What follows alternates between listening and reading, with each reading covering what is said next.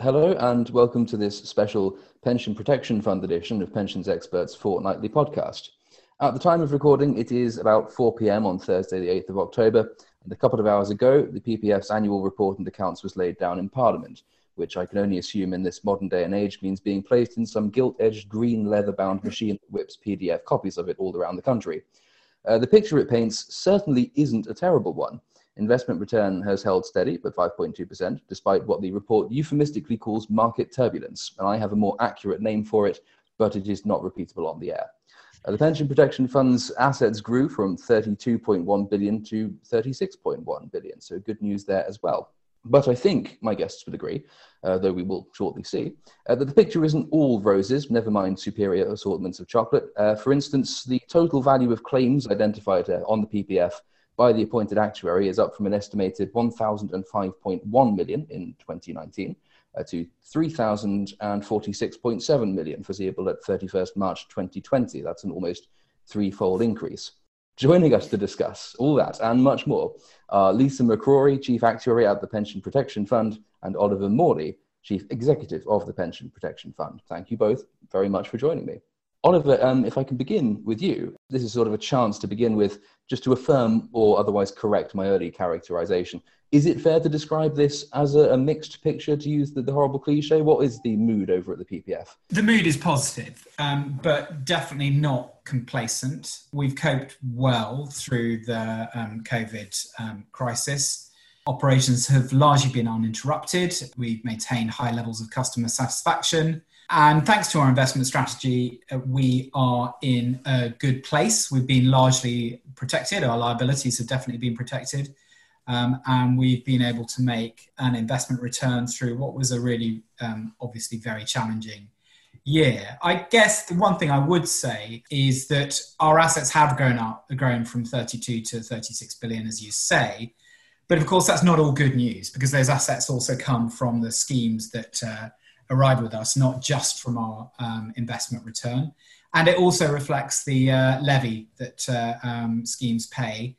Now, obviously, we have a mix of income sources, as I just described there, and there is some positive story in that as well, but we do and have received claims through the year. So it's not all good news when our assets increase. For example, our reserves actually did decrease over the year from 6.1 to 5.1 billion because of the challenges from a market point of view.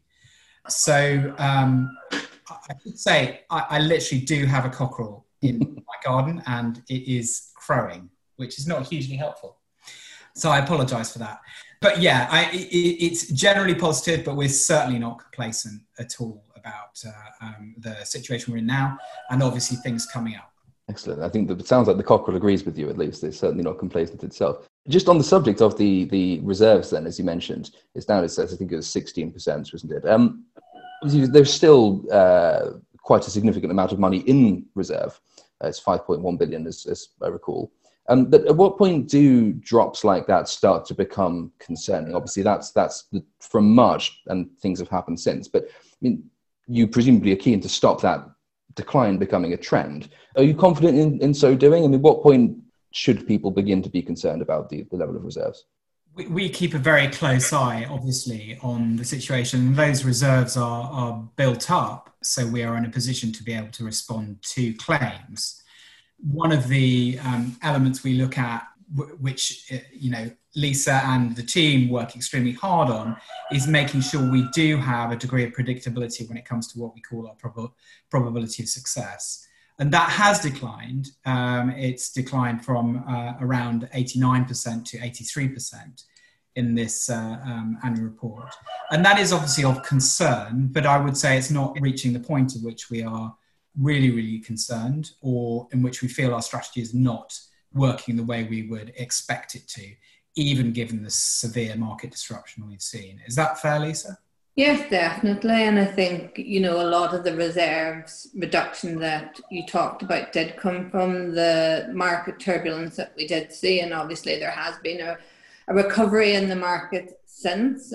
Our investment strategy is low risk, and we do hedge all of our interest and inflation risk, which means that compared to many pension schemes, we've performed very well. The reduction in the probability of success reflects the reduction in our own reserves over the period, but also the reduction in funding of the schemes that we protect. And the 7,800 is the index that we use to measure how them schemes have performed. And we've seen, whilst our own investment returns have improved over the year, funding in the universal schemes has remained depressed. But we are a long-term institution. We do expect to see some volatility in our financial position year to year, and certainly claims, that's what we're here to do. We've got no control over that. So what we are working hard on is making sure that the things that we can control and work on are working. And the investment performance over the year is something that I think the team should be very proud of, given that in them exceedingly difficult times, we exceeded our benchmark on our asset classes on a 1, 3 and 5 year period. If I can stick with you, Lisa, for the next one. So I mentioned the other sort of big jump. That was the 273, I think it is, % jump in the total value of claims. And as you're our actuarial expert, I mean, maybe you could begin by sort of describing for us the reasons behind that jump, and then we could maybe discuss what the potential consequences of such a large figure are. I think you're referring to the contingent liability section in my actuarial report towards the end. And actually that isn't an estimation of claims. Instead, that's trying to give an indication of the schemes that we believe are the highest risk of an insolvency event. And I think it does actually say in the report that it is not an estimate of claims over the next year. We break them contingent liabilities into 2 groups. Ones where we feel there is a very high chance of insolvency, and that number has gone up a bit over the year. And then the second group is looking more at those schemes that are in the lowest levy bands or have a low credit rating. And the reason for the jump this year is that there has been a number of downgrades in credit ratings for some of the larger schemes that we protect. But even still, we wouldn't expect all them schemes to ultimately end up on a claim on the PPF. If I move on then to the, maybe I think if I could ask a couple of questions about the levy. We know obviously that the PPF cut its levy estimate by 100 million for 2021-22, and I gather that was quite a welcome move. And part of the reason for not going, as I understand it, any further forward in time than that is to maintain flexibility. Oliver, if I can turn to you for this, LCP partner John Wolfe told us that the move represents a conscious decision by the PPF, or a decision at least, to keep the strain of tackling the pandemic and the attendant consequences off of the levy and placing it instead on the long-term funding target, which he suggests is therefore suffering a reduced probability of reaching the long-term funding target. Is his assessment a fair one? Not entirely. I mean, it is really a question of balance, isn't it? And that's what we're trying to achieve when it comes to the levy. We're also very conscious that the levy is obviously a charge upon schemes. And so we don't want to be in a position where we are really drawing in excess of what we would consider to properly reflect risk in the market. Now, based on our view and our expectation of risk in the market currently, we are in the view that we are in a position where we can reduce levy. But we are very conscious, and this is what we're flagging up more generally, is that risk, the expectation of that risk is that it may well increase next year. I mean, there are scenarios, I suppose, under which the economy booms and actually that doesn't happen. But we, as you said right at the start of the podcast, there's a lot of uncertainty about and a lot of volatility and expectations. And we want to be able to give people as clear a signal on levy as we can at the moment, but also reflect some of the performance on risk that we've seen over the last year. And is that the trade-off then? Because of course, uncertainty is one thing, but by not going any further ahead than 2021-22, it's very difficult, surely, for pension schemes to make any long-term plans themselves. So of course, you need the flexibility to respond to the uncertainty of our current condition. But on the other hand, it's very difficult for others on the outside to make any long-term plans themselves. Does it not almost add an element of uncertainty itself? Would that be a fair criticism? Yeah, although I think we are incredibly transparent, probably in a way that almost no other charges are in normal life. We try and communicate as much as we possibly can around levy, help people understand and help schemes and advisors understand exactly how we're operating, what our thinking is. And we're very, very clear it's driven by risk. So in the end, the really simple way to reduce or not, depending on circumstances, but the way to reduce your levy is to make sure that you are a relatively low risk sponsor. So we think that although we have taken away some of the certainty by keeping next year open, I think, to be honest, most people would forgive us that. We hope that we've made up with it by having some real transparency. And Lisa, if I can turn to you for this one.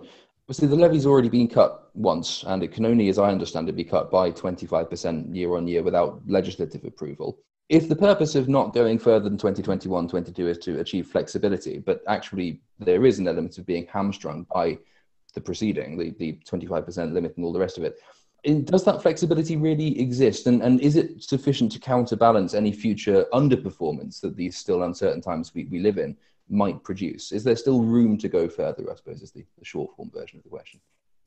I guess the 25% cap year on year is legislative on the upside, and it's a policy decision on the downside. And I guess also the thing to remember, as I said before, is our liabilities are very long-term in nature. So we don't need to react initially to things that happen in the short term. We do have time to consider how things might play out in the future. And I guess that's what our levy decision this year reflects. Yes, things are uncertain, but we can wait and see what unfolds over the next year, 2 years, and adjust our strategy if necessary on the back of that. Excellent. And one more view, if I may, on the subject of the levy. I think, if I remember rightly, that there was the prospect of quite a significant number of insolvencies touted in the recent levy consultation. And of course, you've got the flexibility, having not set the levy any further ahead than 2021-22. But of the insolvencies that may start to hit, maybe in 2022-23, what scale of those are we looking at? I mean, how wide a range of scenarios are you modelling? It's very difficult to estimate claims. I think there's a couple of components to it. First, you have to estimate what number of schemes are likely to go insolvent, and then with that, you have to be able to project what the underfunding is going to be in them schemes.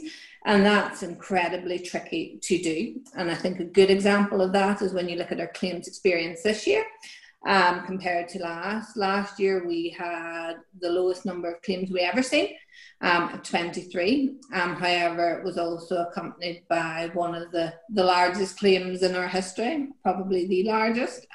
Whereas this year, claims by number have gone up to 38. However, the actual deficit that they brought with them was less than 0.3 billion. And so I guess really the 7800 index measures the underfunding in the schemes that we protect. But, it really will depend on what schemes in the universe are ultimately the ones that come our way. There are some big deficits out there. They tend to be associated with the larger schemes, fortunately the lower risk schemes.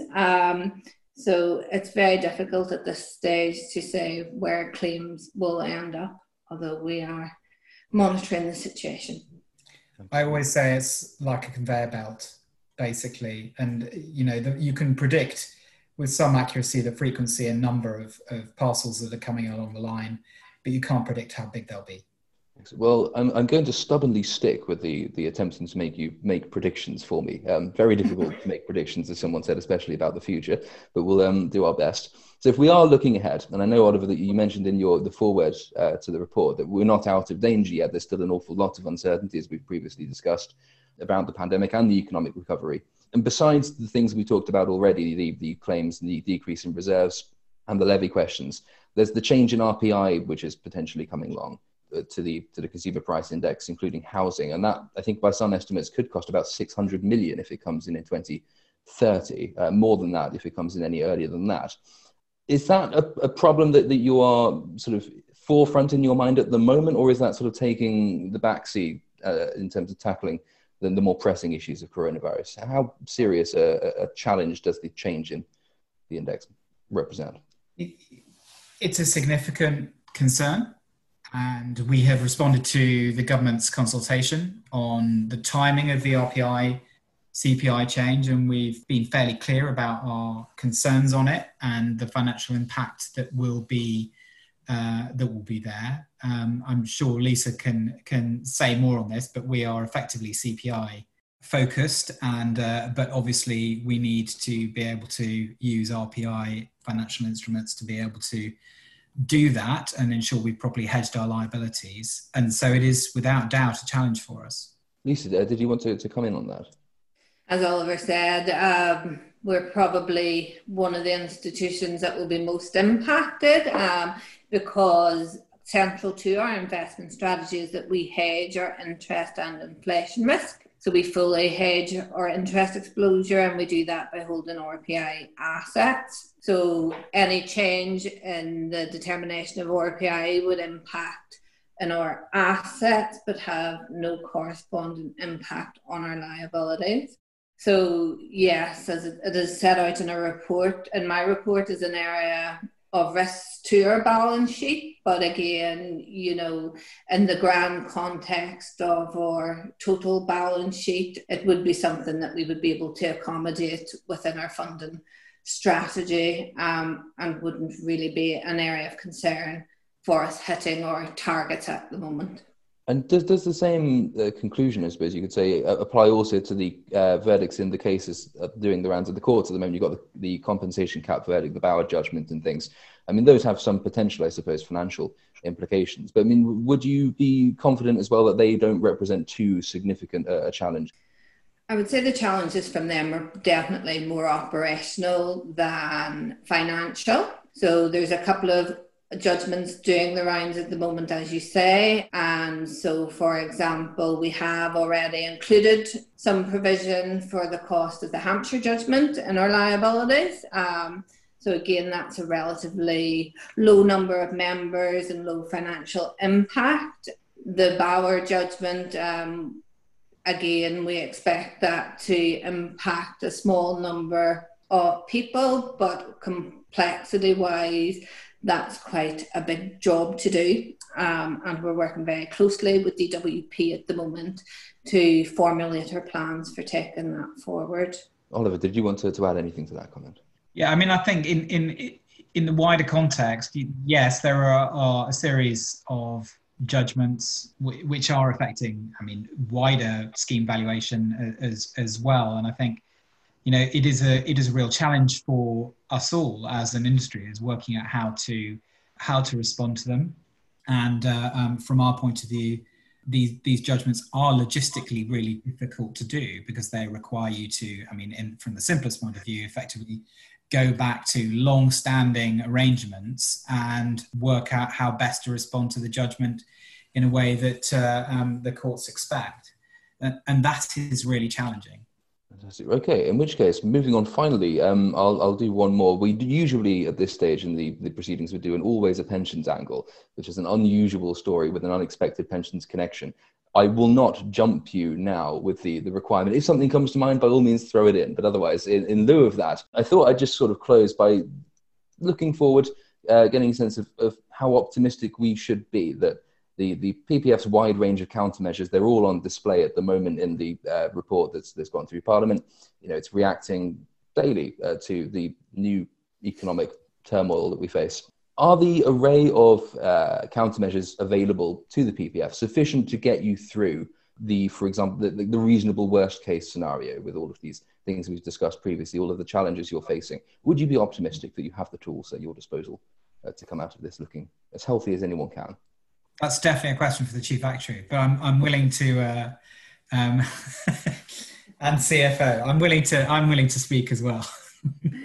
Well, I'm pretty confident that we're in good shape. In fact, I'll go even further. I'm very confident the PPF is in good financial shape. We have had a lot to deal with this year in terms of the pandemic, and there's certainly a lot of uncertainty out there, but that's fundamentally what our funding strategy was there to do, was to help us build up our reserve so that we would have sufficient assets whenever difficult times came. And we're very early on our journey. We'll be paying pensioners for a very long time, and the PPF will be growing for a very long time. So there is plenty of time to react in a proportionate and a controlled way should things get worse. Sounds encouraging to me. Oliver, any final thoughts? Yeah, I mean, I would absolutely back what Lisa said, but it's also, you know, there's a degree of making sure that the organisation is fit across the board to be able to deal with this kind of climate. And we haven't talked about it, but, you know, if you look at our annual report, you can see we're making improvements all the time in terms of efficiency. So around cost per member, we saved close to 10%, and we added a huge number of members last year as well. And we maintain high levels of customer satisfaction, even though a lot of our customer service, and we're carrying along, even though our customer service now is entirely done remotely. So it is just making sure that we are really fit for whatever future is out there, and that we feel that we are giving both members, potential future members, and also levy payers good value for money. And I think we are doing that. Glad to hear it. In which case, I think that does bring us to the end of this programme. So thank you both, Oliver and Lisa, for joining me today. The podcast will, as ever, be back in around 2 weeks' time. And of course, you please should spread it like a virus, if not the coronavirus itself. Like, subscribe, share, do all of that for us. We'd be very much appreciative. And we will see you in 2 weeks' time. Thank you again for joining us. Thank you. Thank you very much. Planning for your next trip? Elevate your travel style with Quince. Quince has all the jet-setting essentials you'll want for your next getaway, like European linen, premium luggage options, buttery soft Italian leather bags, and so much more. And it's all priced at 50 to 80% less than similar brands. Plus, Quince only works with factories that use safe and ethical manufacturing practices. Pack your bags with high-quality essentials you'll be wearing for vacations to come with Quince. Go to quince.com/trip for free shipping and 365-day returns. Sick of being upsold at gyms? My guy, you're currently a base member. For $90 more, I can upgrade you to our Shred membership. For $130 more, you'll be a Swole member. And for just $300 more, you'll reach Sweat Platinum. At Planet Fitness, you'll get energy without the upsell. Never pushy, always free fitness training and equipment for every workout. It's fitness that fits your budget. Join Planet Fitness for just $1 down and $10 a month. Cancel anytime. Deal ends Friday, May 10th. See Home Club for details.